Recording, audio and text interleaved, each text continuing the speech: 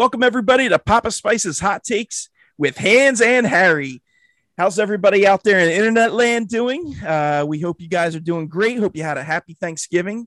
We are back after the holiday, and I'm thankful for some of the new listeners we got. It looks like we picked up some subscribers, so welcome, everybody.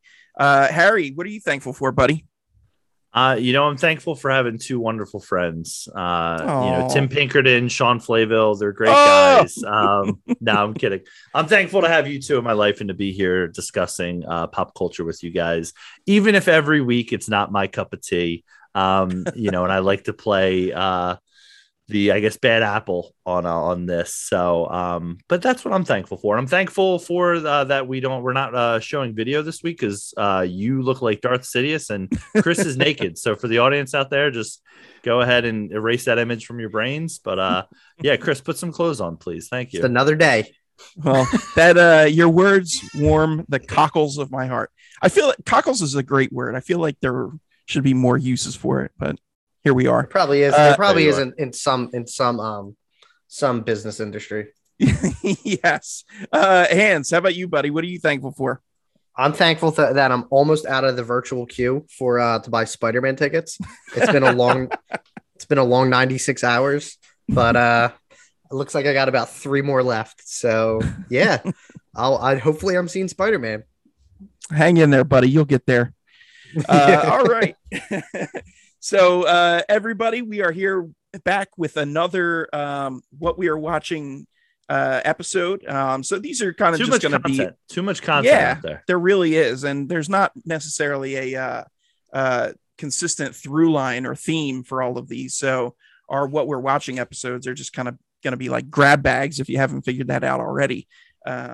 So, first thing we're going to start off with is a movie near and dear to my heart. And that is Ghostbusters Afterlife.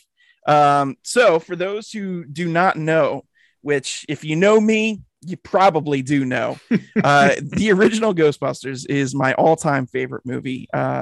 Just absolutely love it. And I could go on a whole podcast just on that particular movie. But Ghostbusters Afterlife, when they first announced it, I was excited. But since then, I've kind of been managing my expectations because I really did not want to be let down or disappointed or anything like that. But I think Sony did an excellent job here. I was really happy with what they put out for Ghostbusters Afterlife.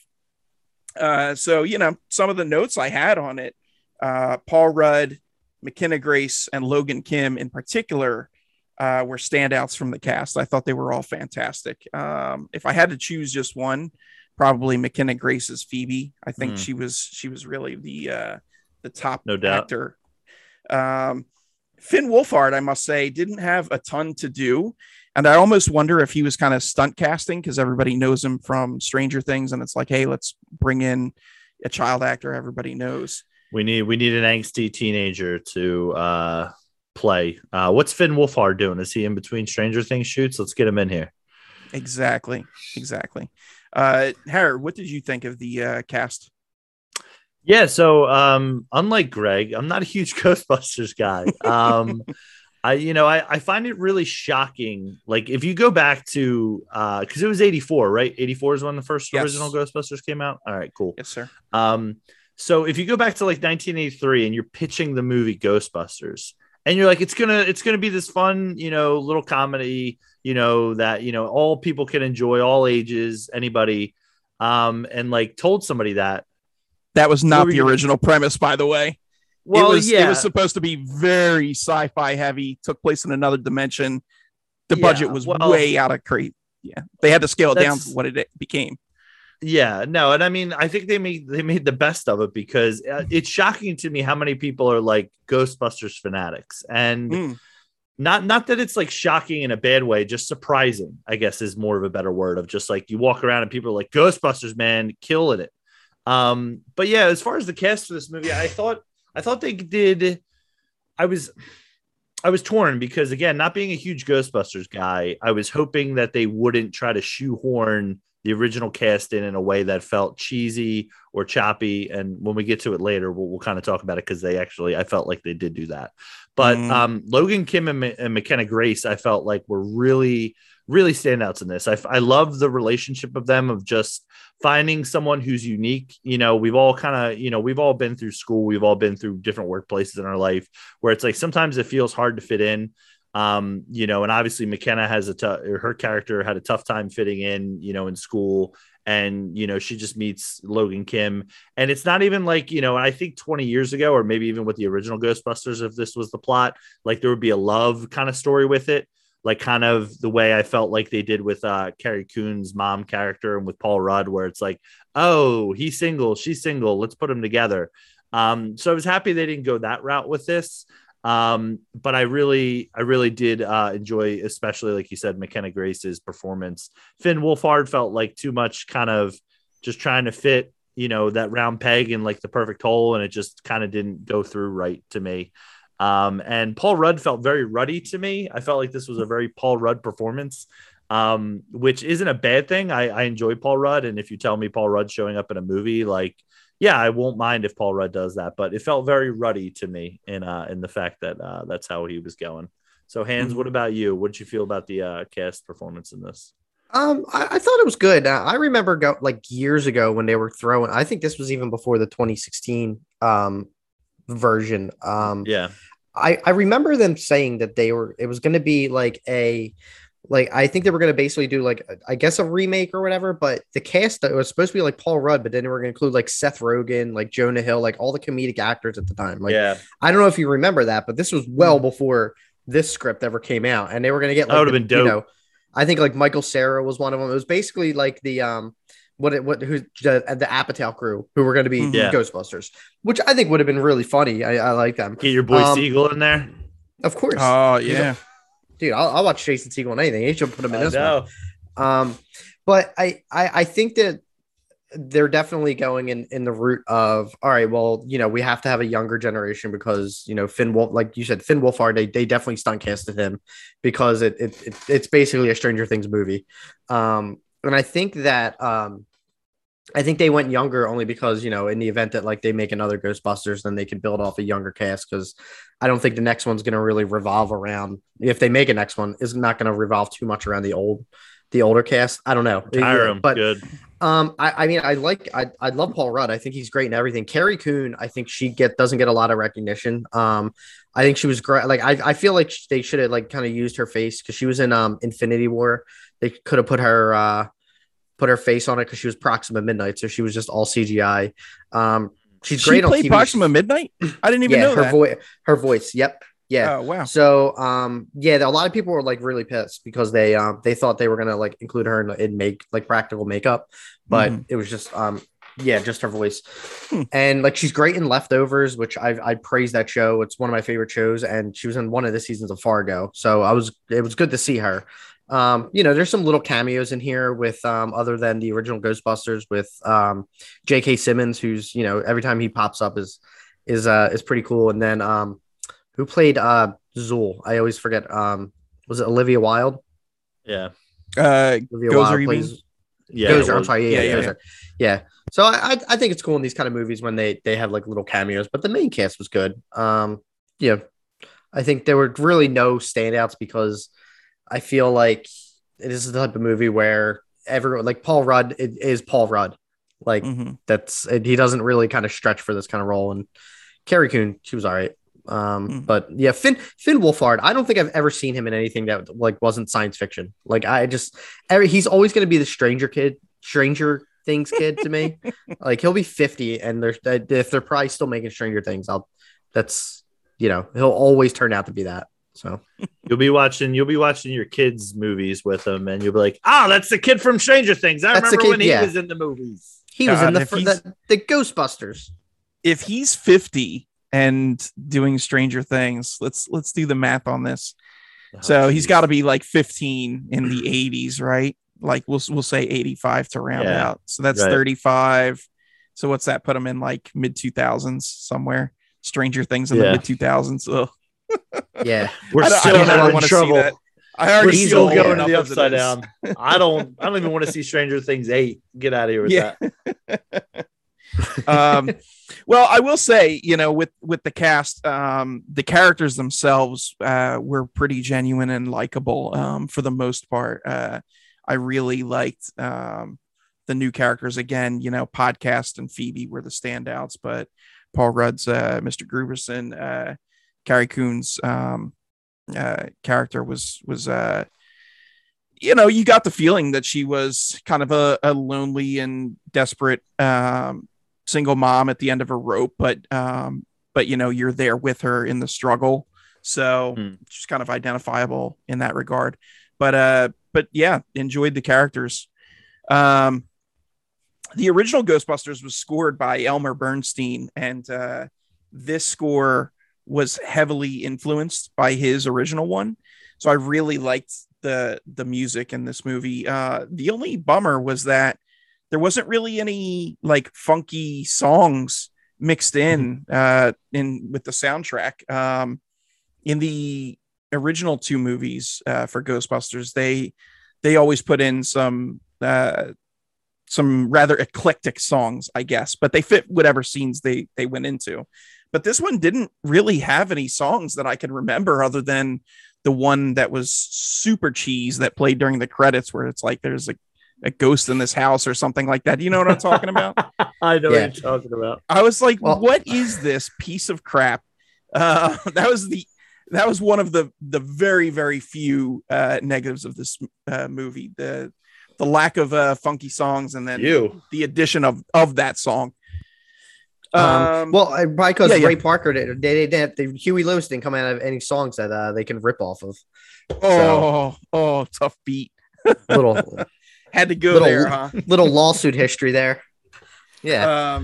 Now the movie wasn't perfect. I will say there were some plot holes. Some of the ones that I picked up on didn't really feel natural. That the Ghostbusters didn't trust Egon.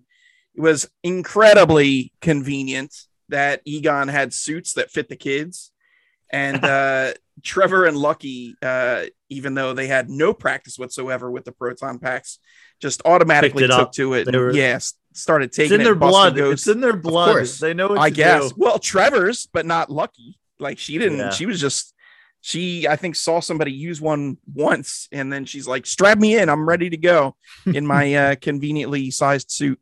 So I don't know. Those were the plot holes that I picked up, but none of them were enough to detract from the movie. It was just like, oh, that's funny, And what did you guys dislike about the movie? Because that was honestly the only thing I disliked. I see. I'm not like a huge. I enjoy Ghostbusters like 1 and 2. I don't like the 2016 one. Like I think that kind of deserves a lot of the hate that it gets, because I don't think it's a good movie. Whatever. So I think and I'm not a huge Ghostbusters fan. Like, it was actually on the other day, and I think it's the first time in a long time I've actually sat down and watched it. But I felt like this was almost like a repeat of the first movie, which a lot of people like crapped their pants when Force Awakens came out and jumped on JJ for rehashing A New Hope, and they're like, oh my God, you can't do that. But I feel like they did the same thing with this movie and used the same villain, and like, two people turned into the dogs. And, I think there was even some of the dialogue was pretty much the same. Like the whole, like, are you a god dialogue. I think that's what I disliked about it, because I think now I understand it's a remake, reboot, whatever, however you want to call it.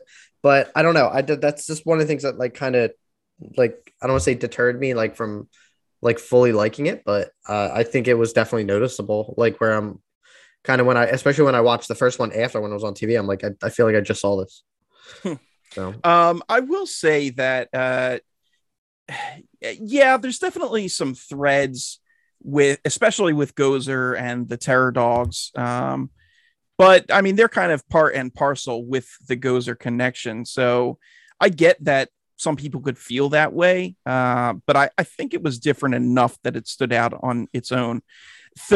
Structurally, Ghostbusters 2 is much more close to Ghostbusters 1 than Afterlife is to 1. So I think there was enough difference to make it different. But you're not like way out of line with that take. I mean, I get that. I see a lot of people praising this movie, and I'm glad that they enjoyed it. I really am. People have been waiting for this type of movie with the original cast for years. But I'm going to be fair as a more of a Star Wars head. I'm going to say let's throw some criticism towards Ghostbusters too, because a little bit of the same situation. So I will say too, and Harry, I'm sorry, I'll get to your takes in 1 sec. But as far as being a retread, there was a news article where I forget who it was. Somebody was interviewing Jason Reitman and talking about potential for the sequel, and he mentioned possibly bringing back Vigo. And I really hope that they do not do that, because while it was okay to have Gozer back in this one, come on, let's move on. We have enough. He is a creative enough individual, and there is enough material out there to mine, whether it's comics, video games, books, whatever, the real Ghostbusters cartoon, even, where you can get other villains and characters rather than just repeating and rehashing what's already been done. Like, I don't want to see the same 2 villains across 4 movies. Give me at least something brand new. So I just wanted to throw that in there. I really hope they don't go the Vigo route. Not to mention the original actor has passed anyway. So I mean, what kind? Yeah, well, Hollywood has no problem recasting him, probably put Chris Pratt in the role. And what franchise uses a villain from like 30 years ago in like one of their like sequel movies? That's just lazy writing. Yeah. Well, I'll tell you. That did that. X-Men has to have Magneto and Mystique in every single movie, even though they're not in every issue of the comic. But that's neither here nor there. Yeah, I was leaning towards the Palpatine thing, but Yeah. Harry, what are your thoughts on this topic that Hans brought up? No, I mean, as far as like, I think this movie is definitely made for the Gregs of the world. I think if you're a huge fan, exactly. If you're an awesome, good looking, wonderful man, I think you'll enjoy this. No, but I think super fans and even fans would enjoy this, or even if you're familiar with the universe, or even if you like it.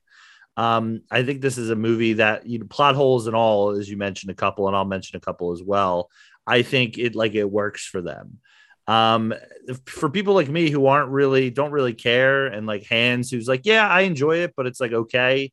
I think it's really going to be like the movie was fine, or it wasn't, as good, in the way it hit, because I feel like this movie was kind of geared towards a younger audience, like trying to do what Ghostbusters originally did, where it's like, hey, if you're between the ages of, 6 and, to whatever age, like, this is a fun family movie. And, I'll talk a little bit about box office numbers a little bit later once we, are wrapping up, but it did really well. I found it funny, when we talk about plot holes, that podcast, a character named Podcast, as we talk on a podcast, didn't know about the Ghostbusters, and he's into conspiracy theories. And it's like, there hasn't been a ghost. Like, they reference this universe that they built, and they have, McKenna Grace's character watch YouTube videos. And it's like, the Ghostbusters existed, and it's like, he has no idea about it. And it's like, this isn't like a bigger deal. You know what I mean? I guess it's just a little surprising to me that it wouldn't be off the tip of people our age or older's tongues of like, oh, like, this is kind of what happened in New York, or reference in New York. So that was a little bit strange for me. Mm-hmm. And then the other part for me, it was just, again, I know Chris mentioned it earlier, but J.K. Simmons just showing up for a hot minute and then like being like gone, and you're like, was that J.K. Simmons? And you're like, yeah, it was. So I wonder if there was some cutting, room floor stuff left, or some extra scenes that maybe he got more than a line, or maybe it was just a favor that he was doing, or just being a character in it. But it was just odd, just one of those odd moments in a film where you're like, was that who I thought it was? My mind was blown when I found out that was him. I was like, wait a second. Like, that was all his role was. They kept that pretty like quiet, because I didn't even like hear anything that he was even in the movie. Mm-hmm. Yeah, but no, I mean, I think the universe building like was well done for fans of the movie too. Just wrapping up on the kind of initial thoughts and but like I feel like this movie was very fan servicey, and that's where I think it kind of let me down in it. But let's talk more positives, Greg. I know you're a huge fan, and we can get into a back and forth at the end if you want about my feelings. Yeah, so this is a spoiler podcast. We go into spoilers. Yes. So the biggest spoiler of all is how they dealt with Harold Ramis's absence and his character Egon Spengler. So the movie opens with us watching Egon. There's no dialogue, but he is battling some mysterious foe who we later learn to be Gozer and Gozer's minions. But the biggest part, I guess, would be the end sequence, the climax of the film, where he actually comes back and they show him kind of like a Force ghost almost, but I guess he's just a regular ghost.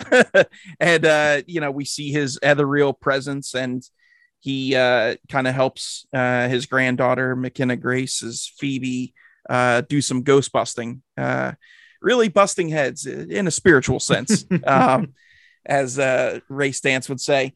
But it was very surprising and emotional for me to see Harold Ramis, and he didn't look like Harold Ramis as we have seen him in later times, a la As Good as It Gets, or any other movies where he kind of put on some weight.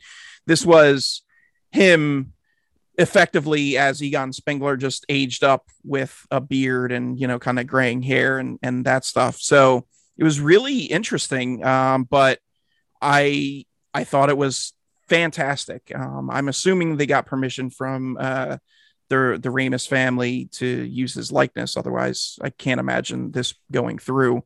But for sure. It just it was very, very emotional, both in the context of the story and outside of it. And I thought it was super well done. It was a little strange not hearing a voice or anything. I feel like there could have been some way that they pieced together dialogue, a la the way that they used the Jedi of the past in Star Wars, where they just kind of cut pieces of dialogue together to form sentences.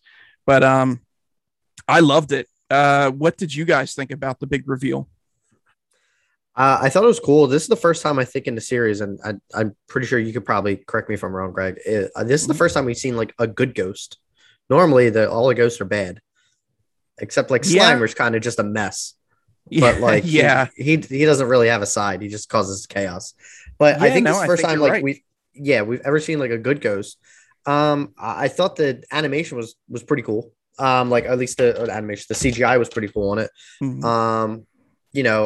Whether or not, and I remember reading, this was back with the original, like what I mentioned a couple minutes ago, with the Apatow cast. Like I read that Venkman was going to be the ghost, but he was going to be kind of like a Slimerish character, like a jokey kind of guy who lived in the firehouse. So it's cool they went this way. They could have pieced together, like even used like deleted scene footage to put some dialogue on them. I'm sure they can definitely do that. I don't know if they did that with Tarkin in Star Wars, but they definitely CGI'd him to make him look almost real. So, but I thought it looked great. It was pretty cool. I had there's always like that, the like sinking feeling that like not sinking feeling, but you think that they're going to do something like that when, especially bring the three other ones back. And they're like, well, a lot of people believe like they're not Ghostbusters without Egon. So there's going to be some form of him. So I think it was pretty cool that they did bring him back. And, to kind of put his family around it, I think that was more of a clue that they were going to somehow make sure he was around like somewhat towards the end. So it was cool. So Howard, what do you think?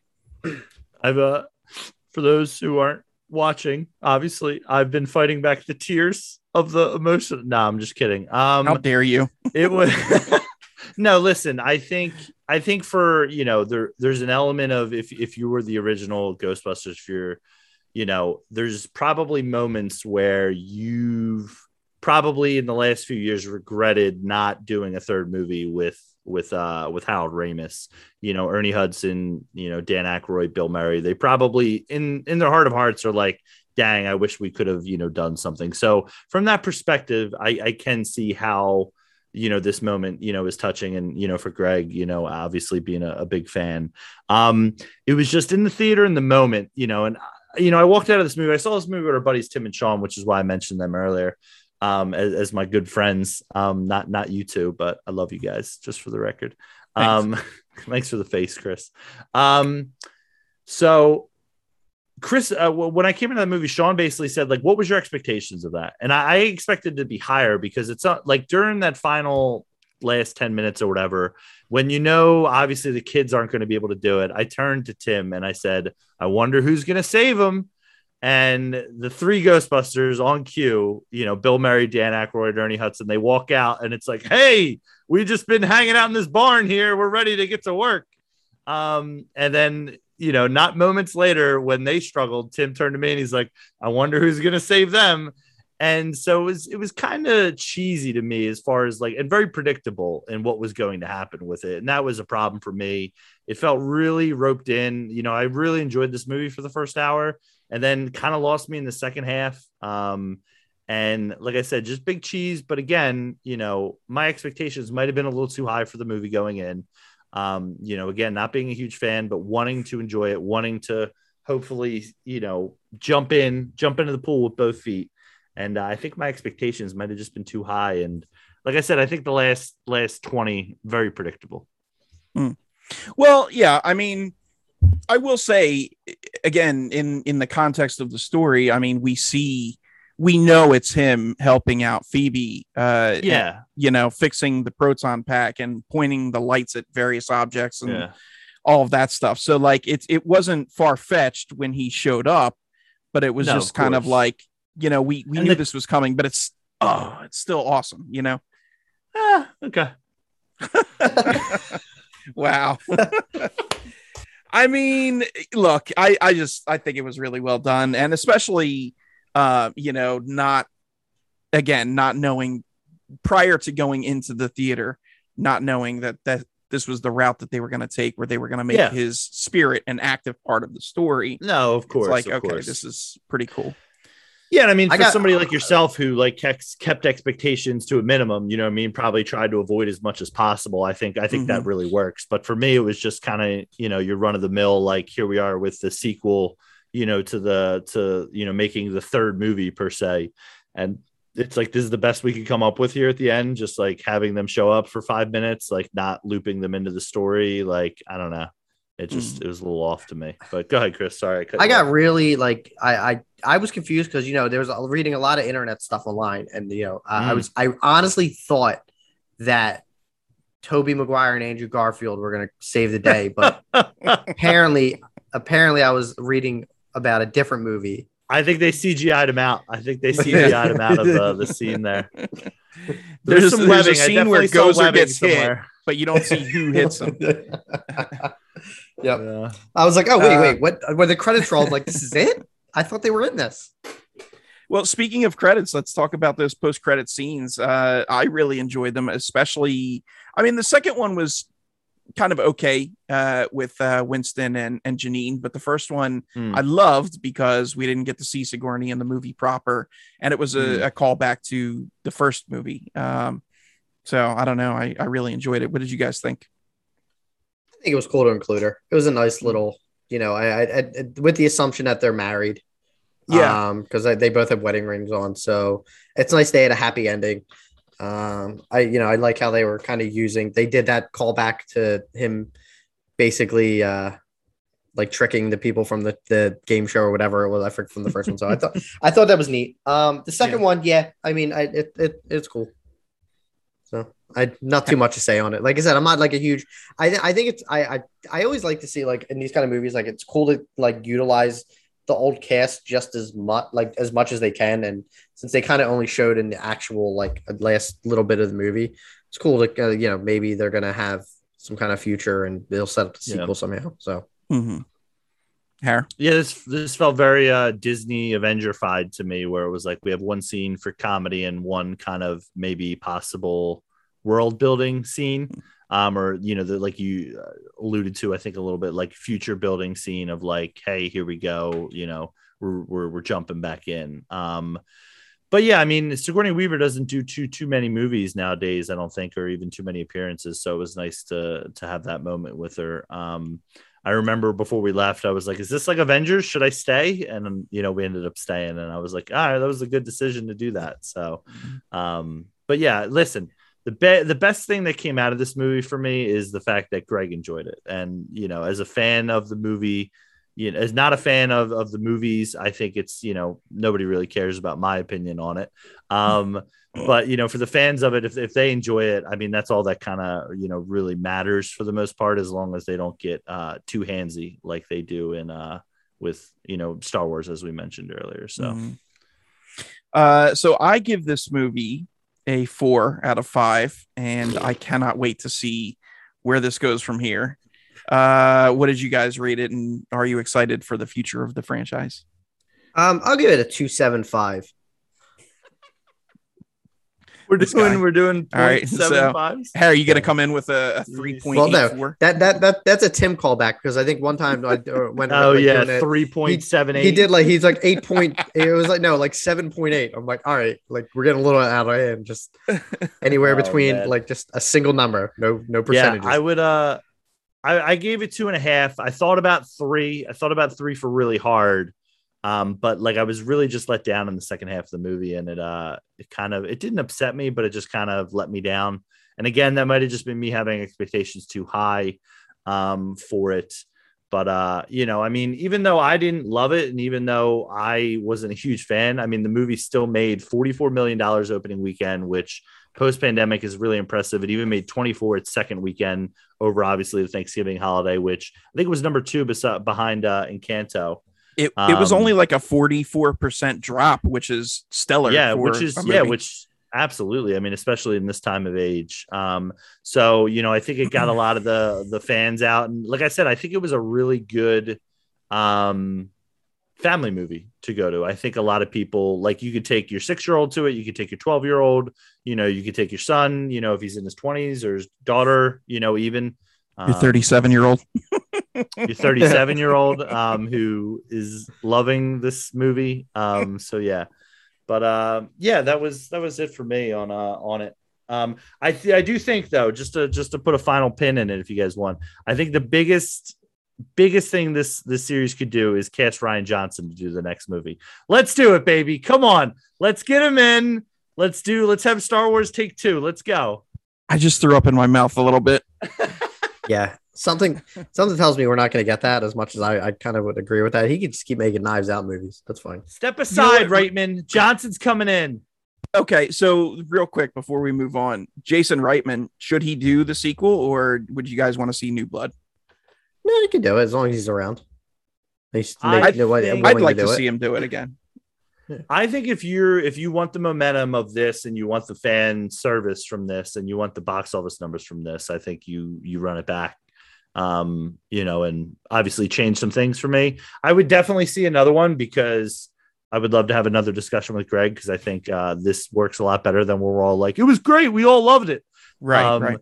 But yeah, no, it's interesting to see. I'd be interested to see if they went in a different direction, but I couldn't see how they would do it. I mean, again, we mentioned earlier, I think a little bit, or Chris, you might have mentioned it, like Bill Murray was like very on the fence about ever doing another one. And like, he decided to do this one, sure. But it's like, I don't know if you could get him for the next one. So then it becomes a game of like, how do you fit in the tie-ins with the old, with bringing in the new? All right. So you heard it here. Go see Ghostbusters Afterlife. Tell them Papa Spice sent you. All right. Moving on from Ghostbusters, we have something very different. And that is the Netflix movie Tick, Tick, Boom. Hans, why don't you tell us about Tick, Tick, Boom? Sure. So Tick, Tick, Boom was released a couple weeks ago on Netflix. It is about Jonathan Larson, who's a theater composer. He most famous work was Rent, that came out in the early 90s. It's very, the movie basically focuses around him trying to get some kind of recognition and some, like, he's writing plays and trying to kind of neglecting a lot of important parts of his life to focus on, what he loves, which is art and creating, the next big, whether Broadway play or, any kind of big play production. It's a musical, which I think it's very similar to Rocket Man that came out a couple years ago about Elton John. It's not as much, doesn't cover as much of his life. Shout. It really covers only, I'd say, I honestly, I don't even think I picked up. It's a very short time of him kind of producing this, or at least writing this play. He gets, it's his interactions with Stephen Sondheim, who, just passed away within the past couple days. Well, like one interaction with Stephen Sondheim. No, there's a couple. He had a couple. There's a couple. He had a couple with him. Really? Yeah, because yeah. Okay. Yeah, he was There was like one during his first pitch, and then there was the call, which I think called him. And that's right. That's right. Yeah. Shout out Bradley Whitford, by the way. I really like him in that role. Yeah, and the guy from Spin City and Bing Bong, he was in it too. He showed up for a couple minutes. Threw myself off. So, sorry. We get a lot of, it's fine. We have a pretty, there's a lot of those people that show up in the movies where it's just like that guy, like Bradley Whitford. I include him in that kind of a list. Yeah. It's directed by Lin-Manuel Miranda, which is his first, it's his directorial debut. I think I love the songs in this movie. Like, I really do. Like, I really do like musicals. Rent's one of my favorite musicals. I've seen it live, not on Broadway, but when it was traveling to Philly. I think I own 2 copies of the movie on accident, but that's fine. I'll keep 2. That's the one starring Peter Parker's landlord, right? Yeah, yep. Rent. Yeah, it's just him for 2 hours screaming rent. Yeah. And we all know, like, and I don't know if you guys have seen Rent, but it really focuses on, I have not, like, bohemian lifestyle of, people just trying to get by, and they're really more focused on art instead of kind of selling out to, like, the business world and other opportunities that are out there. But you could see a lot of similarities to his life that he wrote into Rent.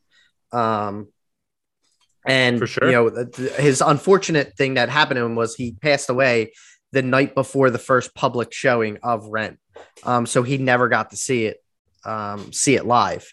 And also it focuses around, like, in the early or late 80s, early 90s, where the AIDS epidemic was kind of going crazy through the country, and he was seeing a lot of his friends pass away from it. So it focuses a little bit on that. Rent's very heavily covers like AIDS in that with some of its characters. But I honestly, like, this is probably one of my more anticipated like science fiction, like fantasy Marvel movies. I think Andrew Garfield was a huge standout for me. I think that hopefully he gets some kind of Oscar recognition, because I think he was nominated for Hacksaw Ridge. I'm not sure. He might have been. I know he didn't win, but I think that was the only time he was nominated ever. Yeah, he does a really good job. He's like kind of like a younger Tom Hanks, where, like, most of his roles are just like real people. Like, where he just, like, is the next like, we're gonna make a historical, like, about someone famous, like, let's throw him in. Like, we got Andrew on the phone. Like, I love them. Like, I think he should have been nominated and won for Social Network. I think he's he could nominate him for Spider-Man. He was the best part of that movie. So there's so many Spider-Man references today. This is where we let Chris go off, man. Jeez. Yeah, I know, man. It always comes back to Spider-Man. If the audience could see Greg's face when you mentioned young Tom Hanks. I never said no. Guys, no. I did a double take because I was like, no, I know. And I saw that, but, like, I'm not comparing him to Tom Hanks, but most of his more recent That's roles, good, because he's not. Yeah, no, I agree. He's never going to be at that caliber. So anyone listening, that's not a hot take on where I'm comparing Hanks to Garfield. Aggregators, get him. But Hands calls kind of Andrew Garfield the next Tom Hanks. Yeah. I'm just gonna say, in terms of Tom Hanks plays, like, all historical characters. That's Tom Hanks' thing. I hear what you're saying. Yeah, and now, like, Andrew Garfield's kind of going that route. I don't think Tom Hanks can sing though, so I think Andrew Garfield might have the one up. But we'll see.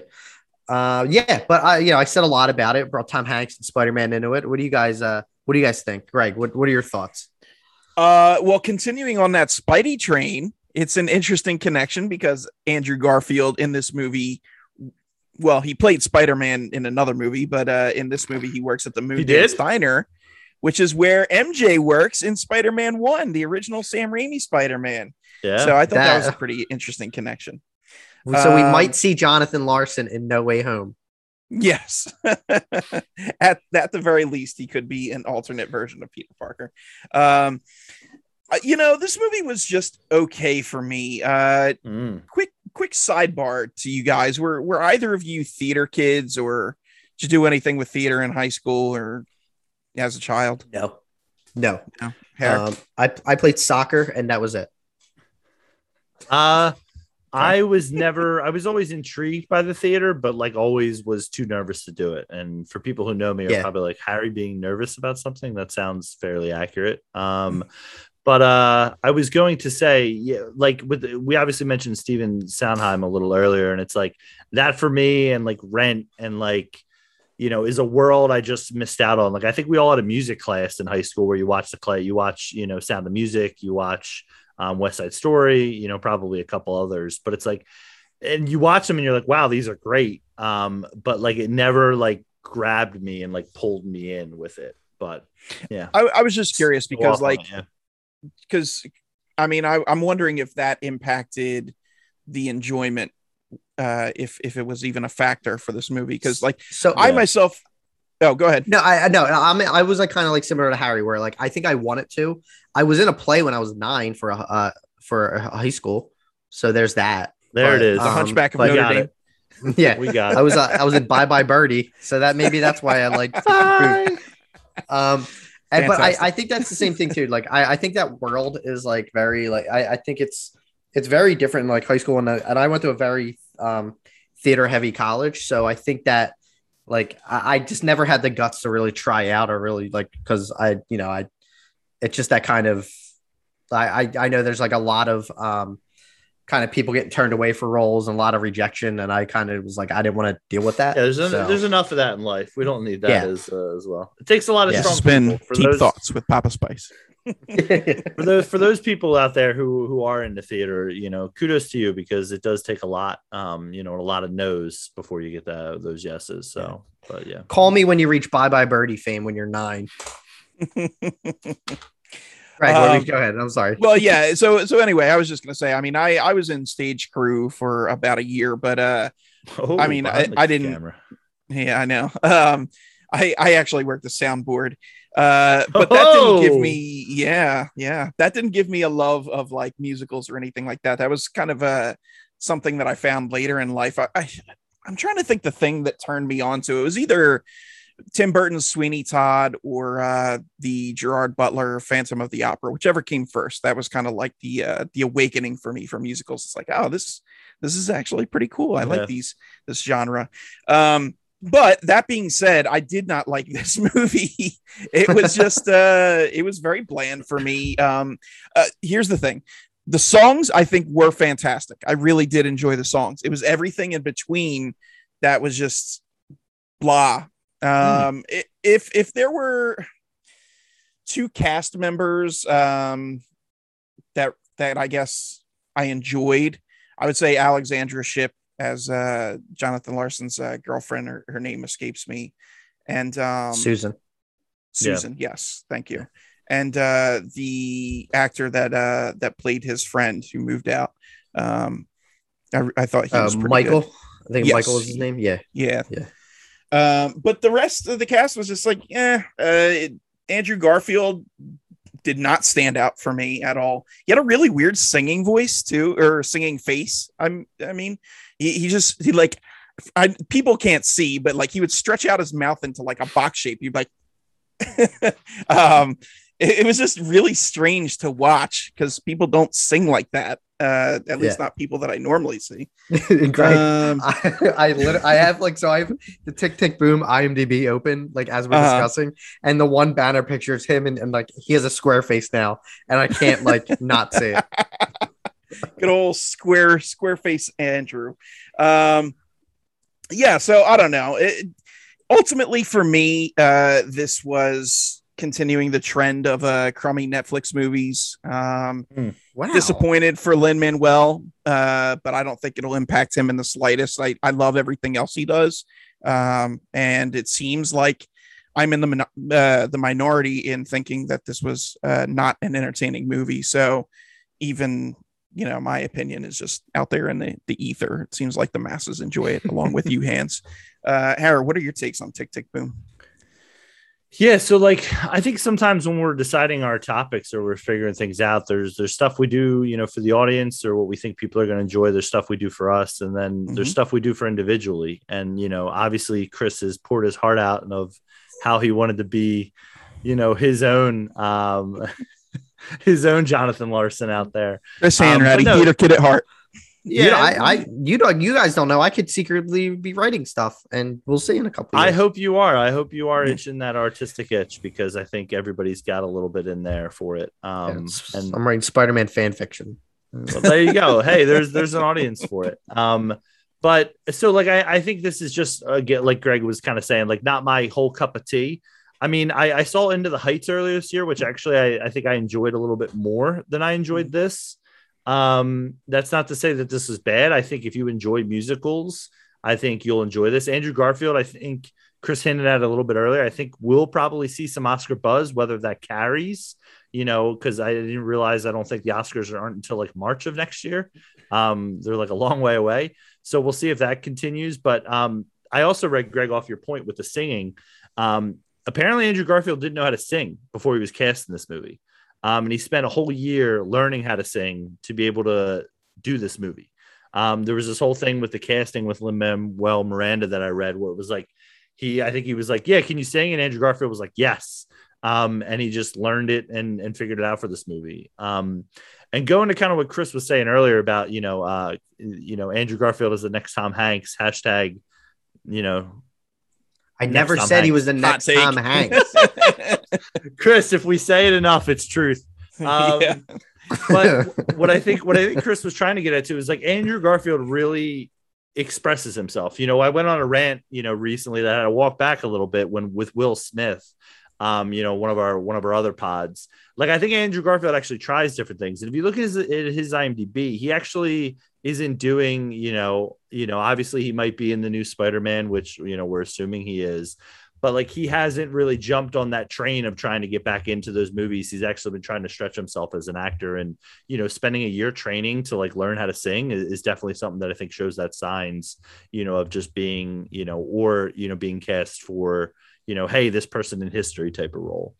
But yeah, this movie didn't hit as well for me, as I mentioned, a little bit ago, as well as Into the Heights. I'll be interested to see how this does compared to West Side Story, because that comes out I think next week or so, or pretty soon, within the next 2 weeks. Yeah. So I'll be interested to see the buzz with that, because we're kind of having a revive of musicals. Chris, I wanted to ask really quick before we jump back into the movie, with some more things that you enjoyed about it. What was your thoughts on La La Land? Because I remember your wife hated it, and that was a musical that I really enjoyed. But I hated it. I think some people, that's weird to me. No spoilers, because I haven't seen it and it's in my. We're not going to spoil it. We're not going to. One of the best, top 5 moments of my life is when La La Land won the Oscar, but it really didn't, because Moonlight, baby. It went to Moonlight. So that was that. I put that in top moments of my life. Well, I would, I'd be interested to see what Greg's thoughts are when he watches La La Land. But I'm surprised that you didn't like it, because movies like Les Miserables, when that came out, I remember absolutely hating that when I watched it. Like I mentioned, Sound of Music, West Side Story. I mean, a little problematic, obviously given the era they came in, but I think are great musicals as far as that's concerned. Singing in the Rain, another great one. Greatest Showman. Greatest Showman's fantastic. I never caught that one, but that one I heard really good. That one, I remember working for, and it was that movie just wouldn't go away, and we had to keep, selling out shows of Greatest Showman. Do you consider Rocket Man a musical? Yeah, I enjoyed Rocket Man too. Yeah, it's just I don't know what it was about this one. Like it was very, I don't know if it was very heavy musical, as Greg was kind of alluding to earlier with like, but it's funny, you guys actually like the songs. I actually enjoyed the time when it wasn't songs, but maybe that's just, I don't know. Like I'm not saying the songs were bad. I'm just saying I really, really enjoyed the Jonathan and Michael stuff a lot, you know, having a friend who's that close, you know, who you've known for that long. You know, having goals and aspirations. One of you goes down that path, the other one doesn't. You know, it's just a really good story. You know, I really enjoyed that part when he was, you know, the breakfast diner scene we mentioned a little bit, and the pitch meeting, and the talk with Michael. I think the talk with Michael after, where they both kind of go back and forth at each other when they have so much to say but not enough time to say it. You know, it was very relatable in the way where it's like sometimes stuff gets pushed down, and, you know, you don't have the time to say it, or you don't know how to say it properly until, you know, it comes blurting out, you know, for one reason or another. Obviously later on in the movie with with Michael's reveal that he was HIV positive. So, yeah, I thought that stuff really worked for me, as opposed to the songs. The songs were good, but I thought that stuff worked a little bit better. Louder Than Words is a bop. Sure. Yeah.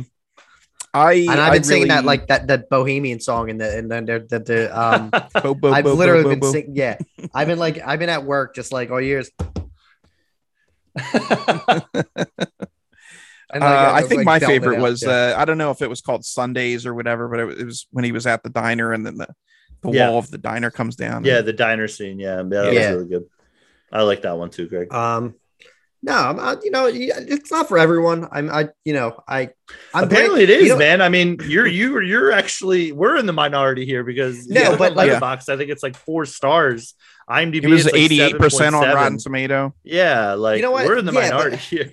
I you know, it kind of makes me like a little better because of like, at least I hate that a lot of people say this with musicals. It's like, I'm not watching that. I don't like musicals or whatever.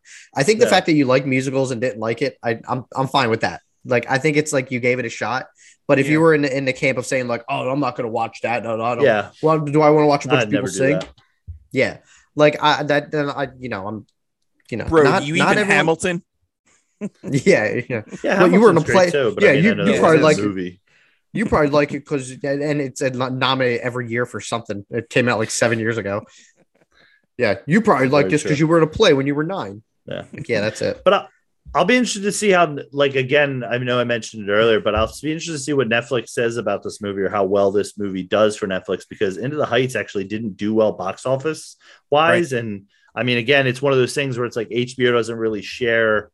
Like, they don't have their HBO top 5 or top 10 like Netflix does. So I'll be interested to see if it appears on there, because a movie we talked about not too long ago called Red Notice is still number 1 on Netflix's top 10 and is possibly, I think they said, might be the most watched movie or content on Netflix ever. And movie, I believe. Just baffles me. Yeah. So apparently not enough people are listening to us. So don't watch it. Don't be a part of the statistics. Don't Please, be a part of the problem. Everyone listen to this so we don't get a Red Notice 2. We get a Tick Tick Boom 2. Yeah. Congrats, Dwayne Johnson, I guess. If you want to come on the pod and talk about it, then, you know, we'll hash it out eye to eye. But yeah, I mean, Red Notice. Ugh. Is West Side Story going to be on Is that going to be only in theaters, or is that on HBO Max? If it's HBO, it should be on HBO Max. Yeah, I don't know. I don't know if that's part of the deal. All right, I'll figure it out. Yeah, I remember. I think the big one was Dune that was discussed as like, are they going to release it? Yeah, Matrix. HBO Max. So I mean, if they did Dune, which was a huge success, I can't imagine why they wouldn't do West Side Story and Matrix, unless there's something in the contract. But I doubt it, based off of what they decided to do. I don't know. Yeah. You know what? One other note I had here too about this movie, and I just want to stress, I didn't hate this movie. It was just meh for me. But I will say the scenes where he is kind of doing his one-man Broadway thing where he's just talking into the mic and narrating, I found it like just weird and pretentious. I didn't like those scenes at all. Like, just interesting. Make it like a movie, you know, like not every movie does it. It's not something entirely brand new, but it's also not. Well, apparently that often, was, that was a live recording that I think really happened, and that's why they shot it that way. Okay. Like there's real video. Yeah. There's like a real video of him doing that, because I think it was originally supposed to be a one-man thing, but they turned it into the whole band, or whatever. They had the obviously other parts. So I didn't know that he had a recording of that, and that's cool that they did that. But I still didn't like it. I had that on my note where like he studied like Jonathan, like his movements and everything like so well, because they show like compare the scene in the beginning where he's coming out for that like the show, and the actual live footage that they have of the actual Jonathan Larson, and it's like almost shot for shot, like his whole entire mannerisms and everything are just like very like it's very like eerily similar. So I will say it's funny that you say that, because when as I watched the movie, or as the movie began, I was looking at Garfield's hair and I'm like, there's no way the real dude's hair was like this. And then when they show the real footage of him, I'm like, oh wow, I guess it really was like that. That's funny. All right, so Andrew Greg Garfield is gonna have a good year. He's gonna have a good year in a couple of weeks. I think so too.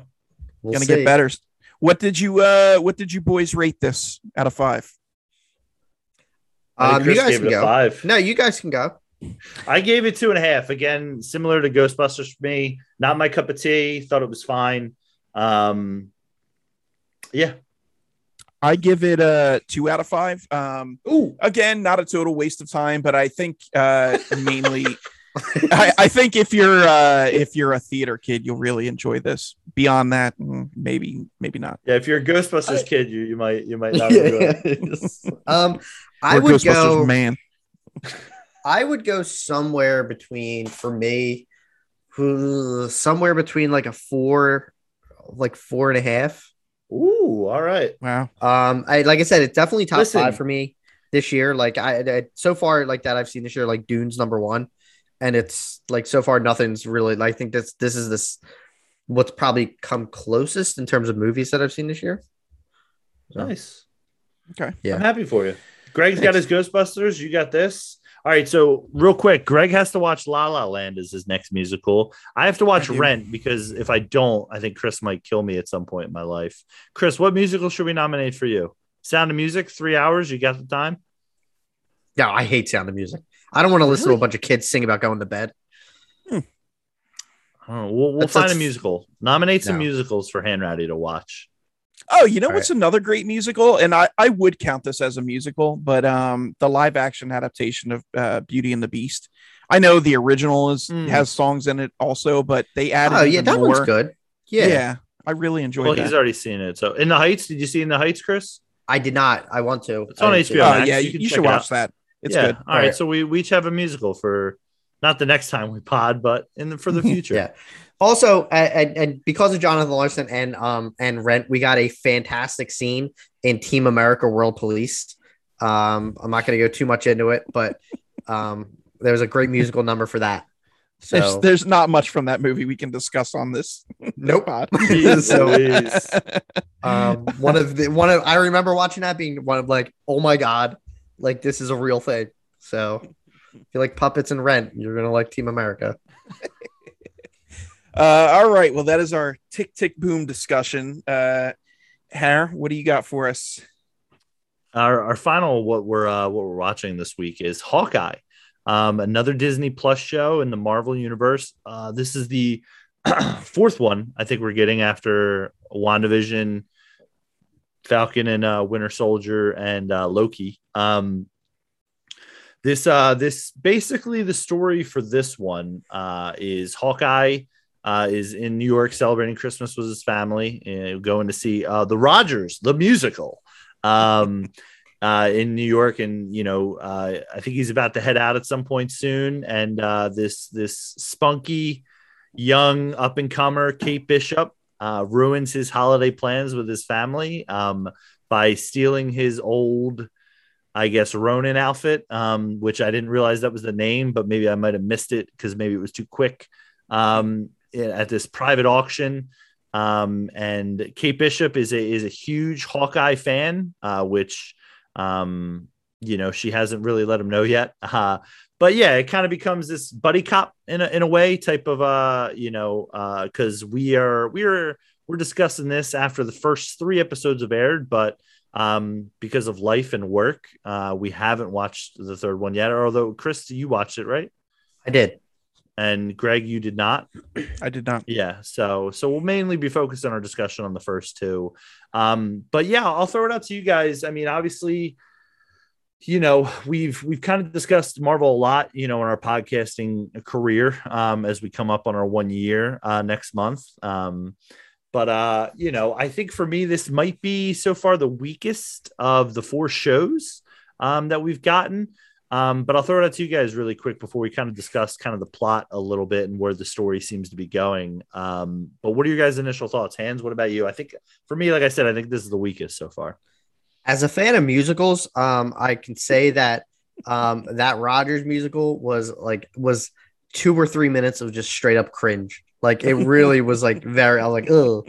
And I'm probably sure that's the point. Like it's not like we're not getting another Rent or anything like that, but it is. Was it made by Rogers and Hammerstein? Ooh, that's a good one. Man, you should be writing for the show. I should. Yeah. I think that in terms of the show, I think this is probably the most grounded I would say like Falcon and Winter Soldier, but there's people with superhuman serum running through them. So this is literally the most nothing magical or superpowered has come out yet. So I like that about it. The whole Christmas setting's fine. When they first released the trailer, I wasn't too big on it. I'm like, oh, this but I think they were selling it as that holiday kind of buddy cop. I think even the trailer was he's just trying to get home to his family. All right, that voice and everything. Yeah. I love Kate Bishop. I hate that people are just still seeing Haley Steinfeld. They're like, wow, she has an up and coming career. She's been around for a good amount of time. She's done a ton of things. She's fantastic. She is a great actress. She's I love her in True Grit, which came out 10 or 11 years, 12 years ago. 10 years ago. Yeah. That was a long time when she was really young. So I'm glad 10. I'm glad that she's getting this kind of recognition that is opening up to a whole new fan base. Cause I feel the Marvel fan base might not know really who she is. I think those big music career too, by the way. Yeah. Yeah. Which I didn't even know. I thought she was an actress before. Well, she was an actress before she had a music career, but there were songs on the radio. I'm like, oh, I didn't know that was Haley Steinfeld. I like how her the chemistry between her and Jeremy Renner. The story, it's a lot happens in the first 2. Why is he trying to get this suit so much? And you're just all right, and there's a lot of weird scenes that I think, if it's only 6 episodes, I feel they're trying to kind of fit a lot. But I think they did a really good job at setting up at least the characters that are involved, from everyone from Kate and Clint to Kate's parents or her future stepfather, Jack. So I think they're kind of keeping you guessing who's the villain in this story, who's really working for who, which is what I kind of want from a show like this. I don't want them to throw all everything all their cards in right away. But the action in it, I think, is for a grounded Marvel movie or a grounded we haven't really seen anything like this where it's a very small scale. And I think they did a great job, and the marketing was all over the place. So, like I said, I wasn't happy with the Christmas setting, but the first episode was on, I was I didn't mind it at all. I kind of forgot it was Christmas. Clint, even though Clint reminded us every 5-10 minutes. Greg, what are your initial thoughts? Yeah. So look, I'll agree with Harry. I think this is so far anyway, my least favorite of the live action series. But that being said, the live action series have a high pedigree. So even though this is my least favorite, that doesn't mean it's bad. It's still good and still enjoyable for me. I love that Christmas setting and aesthetic. It's something different for the MCU outside of Iron Man 3. So that's pretty interesting. Pizza Dog, absolutely amazing. Can't go wrong with Pizza Dog. And my dog Chewy was actually watching Pizza Dog on screen. It got his attention, and he was watching the episode with us, so that was pretty cute. That's but even adorable. more, it was. But even more so than Pizza Dog, Haley Steinfeld. I think she was awesome in this. Very likable character. Really enjoyed what I've seen from her so far, and happy that she's a part of the MCU. And looking forward to not only the rest of this series with her, but I'm assuming hopefully installments in feature films. So yeah, it's really like interesting, like how like I want to see how this is eventually going to cross it. Like, you know, there's talks of, and I think like it's like in the comic she is part of like Young Avengers, and I think this is more of a Kate Bishop show than like a Hawkeye show. Which from what I'm at least gathering from the first like 1/3 of it's over, like Jeremy Renner's probably gonna, I don't see him coming back like in the MCU. I think they're gonna kind of pass it off to Haley Steinfeld, which I'm 100% fine with. Nothing against Jeremy Renner. Like I think he's a fantastic actor, but you know, we're seeing with other MCU characters like Captain America. Now it's Sam Wilson, and they're even going younger. Like they announced like a whole plethora of shows where I think they're going to try, and in 5 years, we're not going to have any of the original cast back. And I think that's kind of what they're doing with this.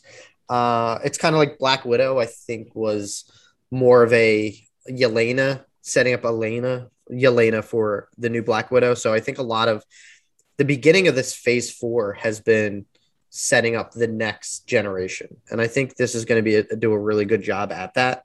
I hope they don't kill off Clint. I don't think they will, but you know, I don't see them doing that. I feel like Clint should have a happy ending. But we'll see. It's Marvel. So, you know, I think there's a lot of cool things that I'm speculation of kind of, I know Greg, you put a little bit of a note on this, of like some of the characters that they're going to bring in for this or returning characters. But I'll get to that in a minute. But yeah, I mean, I think like it's definitely just more of a transit. I think this is more of a transitioning series to be like, all right, well, Hawkeye's not going to be around anymore. Like Jeremy Renner's not going to be around. Like this is the new Hawkeye, and it looks like they're going to do a really good job at that. So yeah, I mean, I think we're gonna eventually. I think the action, like so far, from what I like, the third episode's really like. I wish you guys had watched it. I don't want to kind of jump into the spoilers. It's pretty good. So it's really amping up, especially for a 6-episode show. Nice. Looking forward to it. So what else you got here? Yeah, I was gonna say, I totally agree. Like, I think this is just, while I'm not a huge fan of it, I think it's just great marketing. Like we mentioned with like, hey, we're going to release 6 episodes. It's going to run from like Thanksgiving to Christmas, and like we're in and we're out, and that'll lead right into Spider-Man. And then we'll have a little break until Doctor Strange, I think, or was that moved? Whatever it is. That is the next movie. Know. Yeah. Yeah. I think it's like maybe May. I don't know. Yeah. But so I think there's a lot of smart things with that, you know, using the holidays. They've mentioned at least 100 times, 6 days till Christmas, 5 days till Christmas, as we move into each episode. I'm sure in the third episode, it's 4 days till Christmas. You only have 4 days to get here, Clint. But yeah, I'm having a tough time with the dynamic of Jack, Eleanor, who's played by I forget the actor's name off the top of my head, but he's in Better Call Saul. He plays, I think, one of the family members in there, which is a really great show if people haven't seen it, in the Breaking Bad universe. But Vera Farmiga's character Eleanor, who plays the mother, and Haley Steinfeld's character Kate. Like, I'm just having a tough time. Like, there's a lot of things. Like, I feel like there wasn't enough in episode 1 for me with learning about Kate, learning about what her motivations are. She jumps right into the hero mode and the hero arc like really quickly. And like, I feel like we get none of like it seems like she was away at school and now she's home because she got in trouble at school and she's never had a really good relationship with her mom. But it's like, this is all things I'm assuming. And I'm not saying you need to tell me these things, but like, show me how like these interactions, like, cause we see a scene when she's like 8 years old and fast forward to she's 22. Right. And so for me, I like their relationship, how it's just like, she knows right away. And it's like, I'll like, you know, again, going into speculation, as Chris talked about earlier, like Vera Farmiga's character is giving me big villain energy. There's something going on with her, like, but I don't know what it is. Like Jack is obviously possibly the person who killed his, I guess, father, right? It's his father, Armand. Uncle, I think. Uncle, sure. Yeah, I think it was his uncle. Right. I remember. Yeah.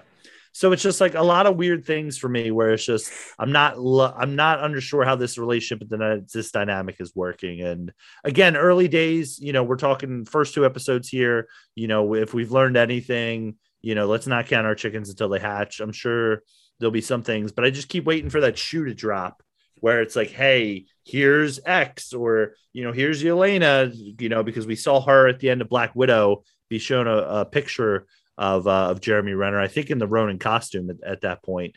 So there's definitely going to be something with that. So yeah, but Greg, I think you were agreeing with me on that. What are your thoughts on that? Yeah. So I just, you know, number one, as far as the relationship goes with her mom, you're right. It's very like weird vibes and they don't fully detail it. Like there's a lot where you have to kind of read between the lines. Obviously they don't have a great or trusting relationship if Kate's mom withholds the fact that they're engaged and doesn't tell her right away. I mean, she was planning on telling her, but she doesn't come out with it right away. So, yeah, I mean, that whole dynamic, mother-daughter dynamic is kind of strange. And then you throw in, you know, her fiance, Kate's. I love Jack's character, by the way, but it's just like, I don't get, like, I love his vibe. Right. But it's just like, I'm not getting like his whole like thing here. Like, can we just jump to the part where you're like the villain? Like, can we get there? Yeah. Right. Go ahead, Greg. I'll go mine in a second. Okay. So yeah, leading into that, what I was just going to say is, you know, we clearly have Echo on deck. She was at the end of episode 2. But there's so much more that could potentially be done. Are we getting a D'Onofrio Kingpin or Kingpin period? And the reason I say that, there's a lot of rumors about D'Onofrio being in this, but more so Kingpin because Echo worked for Kingpin in the comics. So that's why I'm making that connection. I'm like, I don't know if he's going to be in here. And if so, is he being played by Vincent D'Onofrio? And then what about Swordsman? Oh, I'm sorry. Go ahead.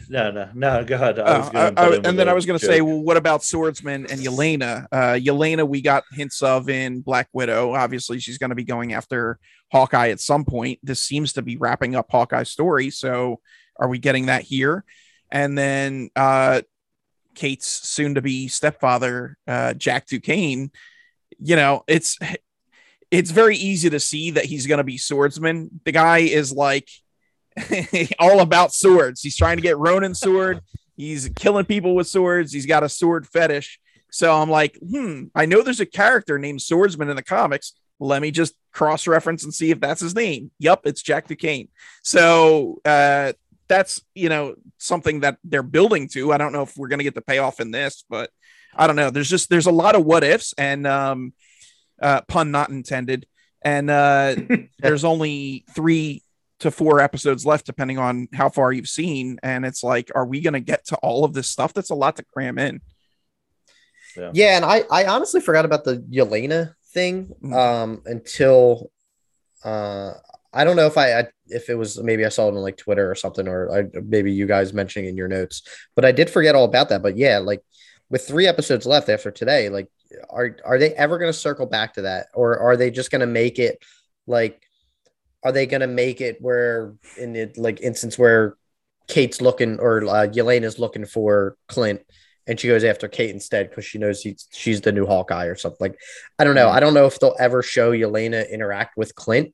I don't think you should do it. Like, unless there's going to be a season 2 of the show or some other kind of like, I don't think they should do that because you're cramming so much into such a small like window. And I think look all the other Falcon and Winter Soldier was 6 episodes, but I think everything else was like 9. I think Loki and WandaVision were 9 each. WandaVision I thought was 9 or 10, and I think Loki might have been 8 at most. Maybe I think Loki was short. I'll look it up while you go on. Yeah, but I mean, 6 is a lot. Like for a 45-minute show to create, like that's not even 6 hours to put this story in. But I think that I've seen the rumors of D'Onofrio as Kingpin. Was he the one who tweeted out? Was he like, I love this Marvel content or something?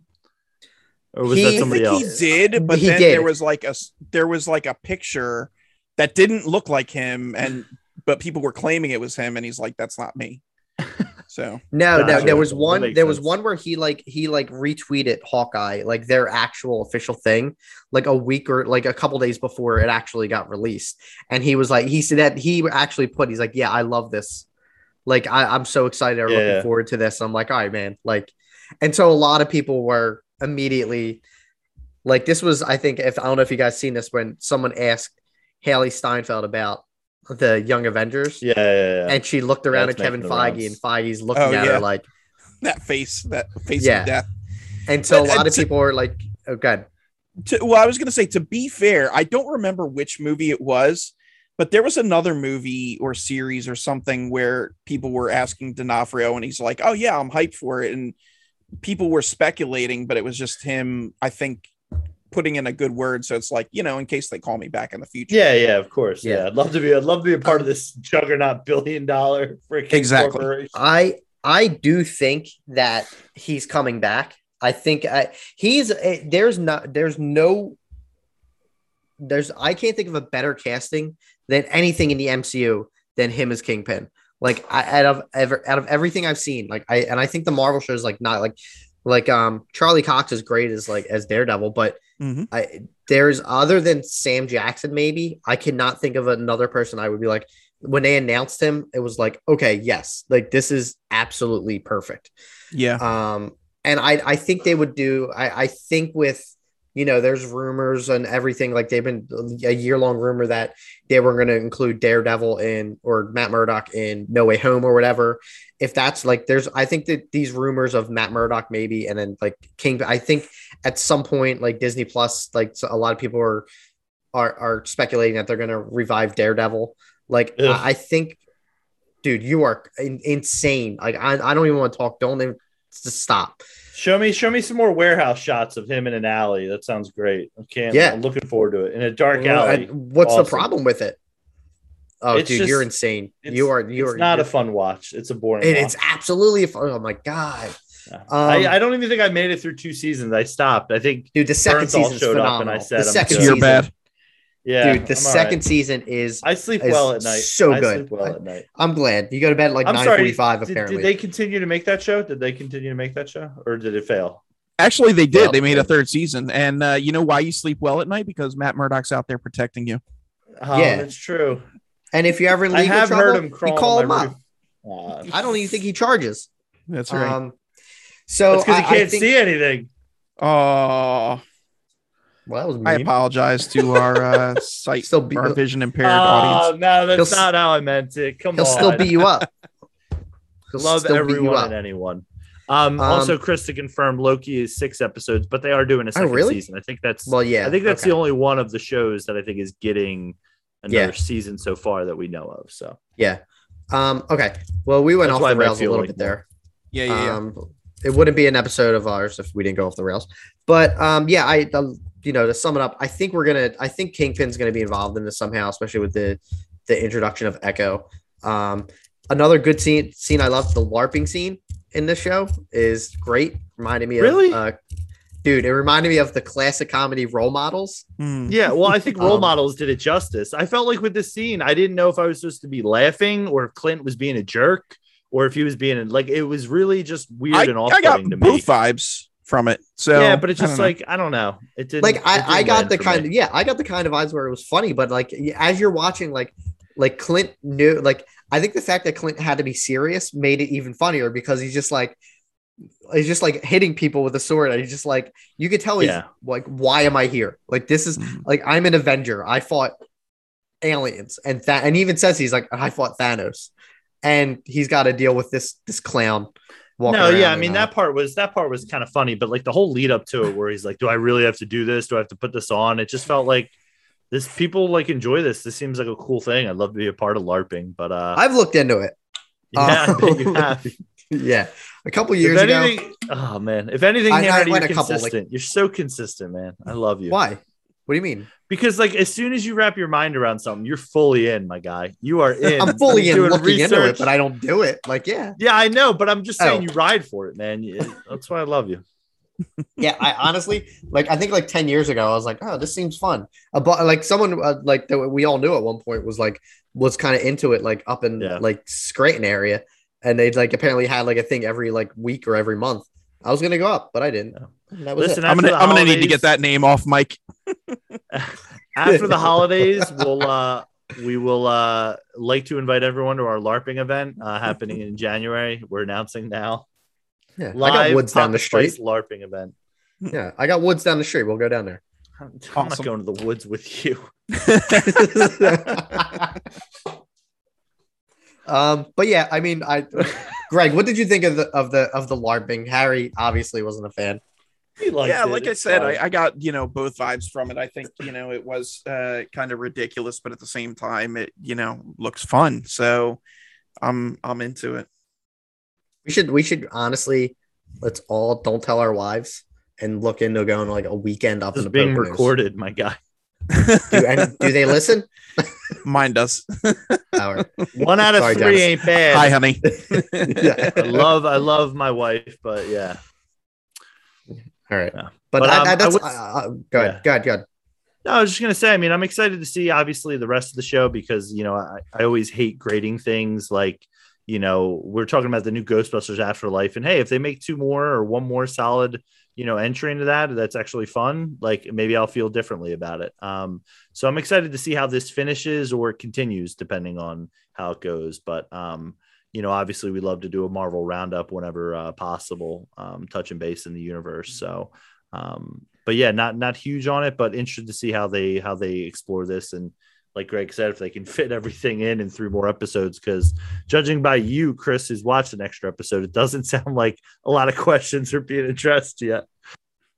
I'm gonna plead the fifth. Ooh, I have a quick note also on this. Marvel, pay David Aja.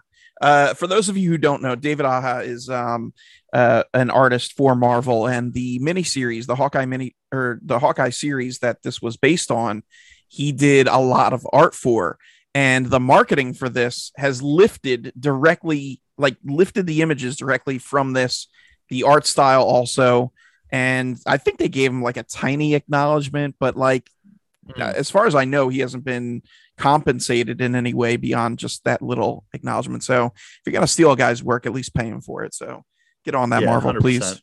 Yeah, you got the money too. Let's not be cheap Right. here. And They're not trying to pay Scarlett Johansson. well, They that's why- did resolve that, but yeah, I I know. think that was Yeah. more a Chapek thing, though. Yeah, probably. What a clown. I was gonna say Yeah. too. Speaking of Disney shelling out the money, I know Chris wasn't a fan, but let's just do it, Disney. Get the Rogers musical up. Let's put it up. We talked about Tick Tick Boom. Let's get it up. An hour? You could do an hour. Come on, we can figure this out. But leave Ant-Man No, out man. of it. He wasn't there. That thing's a hot mess. Oh, love that. Love it. Love Yeah, I heard that too. But dude, what about like people that are going to see plays and like they're vandalizing toilets? They put like Thanos Oh, was yeah. right on the toilet. Like if someone like Chris, I mean, you it's worked New at a York. movie theater. You worked at a movie theater. There was plenty of times where people would graffiti toilets. I mean, it happens. yeah, but my guy. also that thing was like freshly done, so that was like not smeared away. Like people were like a year, like someone from that show wrote that. I'm assuming maybe it was a meme, but like I saw, it looks like a legit image of Clint drinking from a coffee mug, and the coffee mug said Thanos was right. And it but it looked like a legit image. And I'm like, is this from the show? Because that'd be wild if it was, but I guess it had to be a meme. Yeah. I don't know. Photoshop too real. Hashtag was for Thanos right? Question mark. Yeah. Now movie theater bathrooms are a lot worse than just vandalizing a toilet by putting Thanos was right. That's the world we live in. Yeah.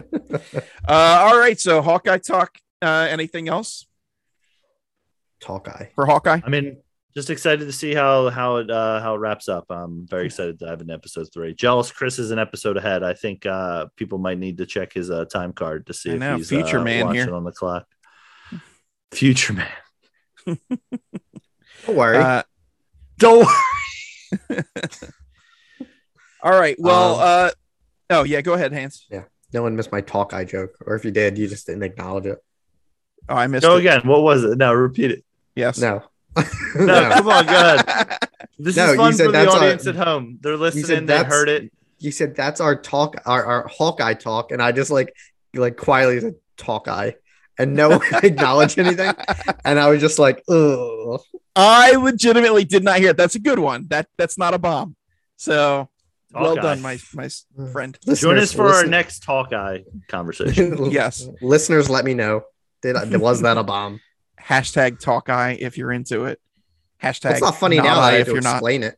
It's not funny if I explain it. Usually Harry would Well, say that. I didn't hear it. Laugh. I didn't hear it. Well, I mean, sometimes that's a good meme. I mean, look, 2/3 of us are dads on here. You're gonna get dad jokes from time to time. So Yeah. Sometimes too and many. they'll hit. Yeah, sometimes they'll hit, sometimes they won't. I thought it hit. It's just I didn't hear it the first time. That's all. I'm fair. with you. Same thing. Thank you. All right.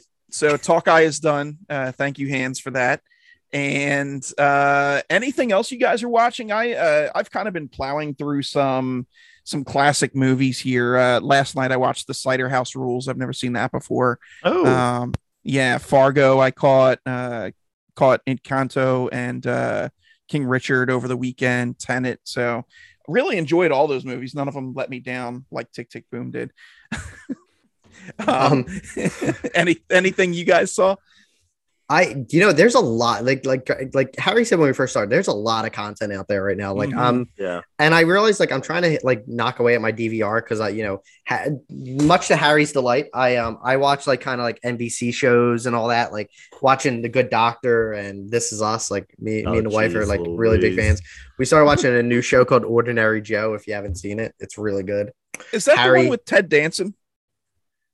No, Okay, yeah, that's a no. I don't know what that is. The look on your faces is like, No, but no, outside of like I really am like I want to jump into Wheel of Time on Amazon. I heard that's like phenomenal. It's more like Yeah. I don't want to say it's the next Game of Thrones, but a lot of people are like comparing it to that. And then Arcane, I've been hearing like phenomenal things about. likewise. So I'm not a League of Legends player, but I've been told you don't have to be.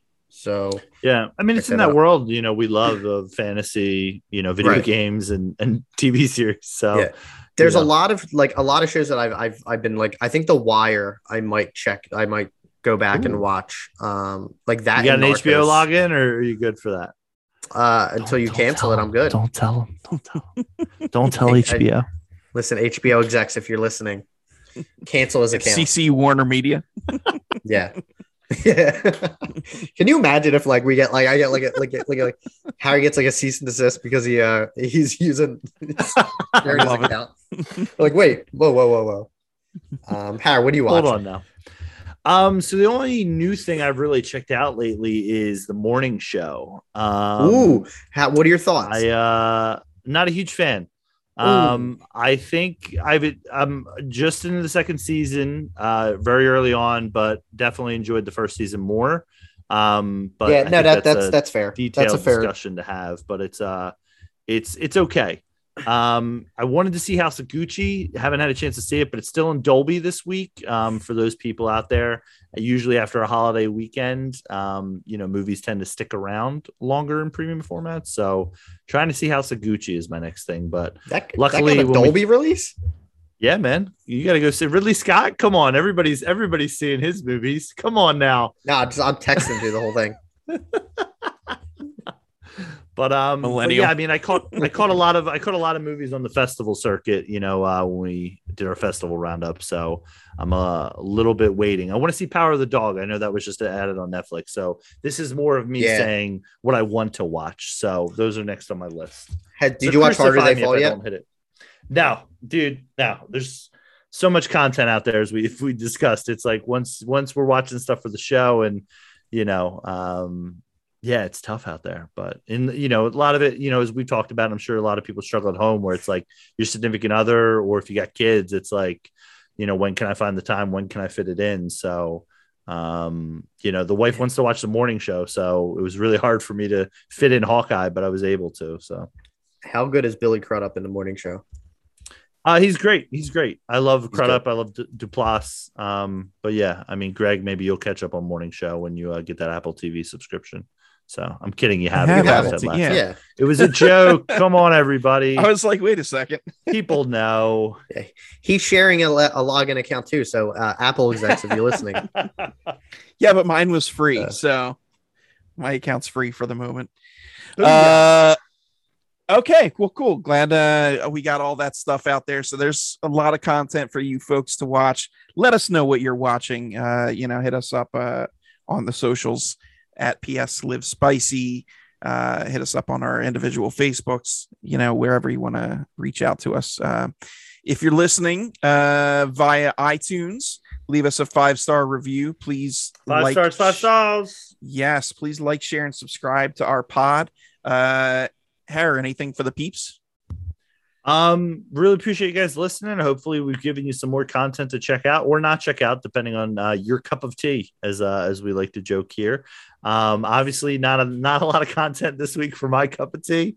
But really looking forward to a couple of future episodes. We got a movie we've talked about is coming soon. So obviously expect a pod on that. But thanks for listening, everybody. That was Spider-Man Turn Off the Dark. What's that? Yeah, what movie are you talking about? Da-na-na, da-na-na. Wow. Okay. Yeah, you can follow me on Twitter. I'll be signing off now. I check out what we listen to. If you haven't, you made it this far, you're probably spoiled. But Tick Tick Boom is a great musical. Don't listen to these two clowns. And just a lot of stuff. I feel like I'm gonna be honestly worn out by the end of December with all this new releases, and we'll see what happens. My mind's gonna go numb by January 1st. And all that jazz. So we're actually, you're talking about January 1st. We're actually coming up on a year of this pod. So thank you again to everybody that's been sticking it out and listening. We have something extra special coming up for you next episode. I'm not going to spoil. You're going to have to tune in to find out what that is, but it should be very fun. So we will catch you then in 2 weeks. And thank you again, everybody. And as always, live spicy.